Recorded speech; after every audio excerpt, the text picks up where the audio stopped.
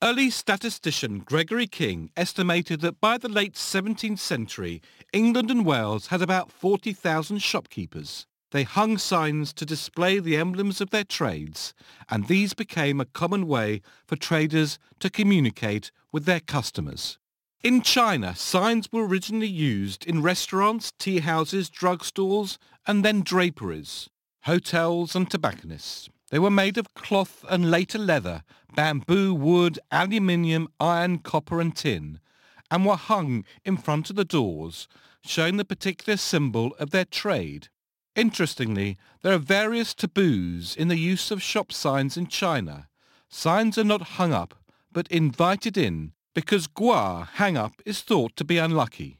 When a shop sign falls on the ground, it's also thought to be a bad omen, because the god of wealth, held in awe by the Chinese, might not approve. In 1389, King Richard II of England decreed that landlords must put a sign outside their inns so that inspectors could identify and visit them.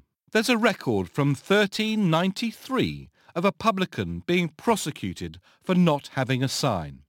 In 1567 and 1577, France issued similar rules. When the signs became too large for safety reasons, in Paris in 1761 and in London around the same time, laws were introduced which dictated that signs had to be placed flat against the wall or removed. Retail contribution fact file.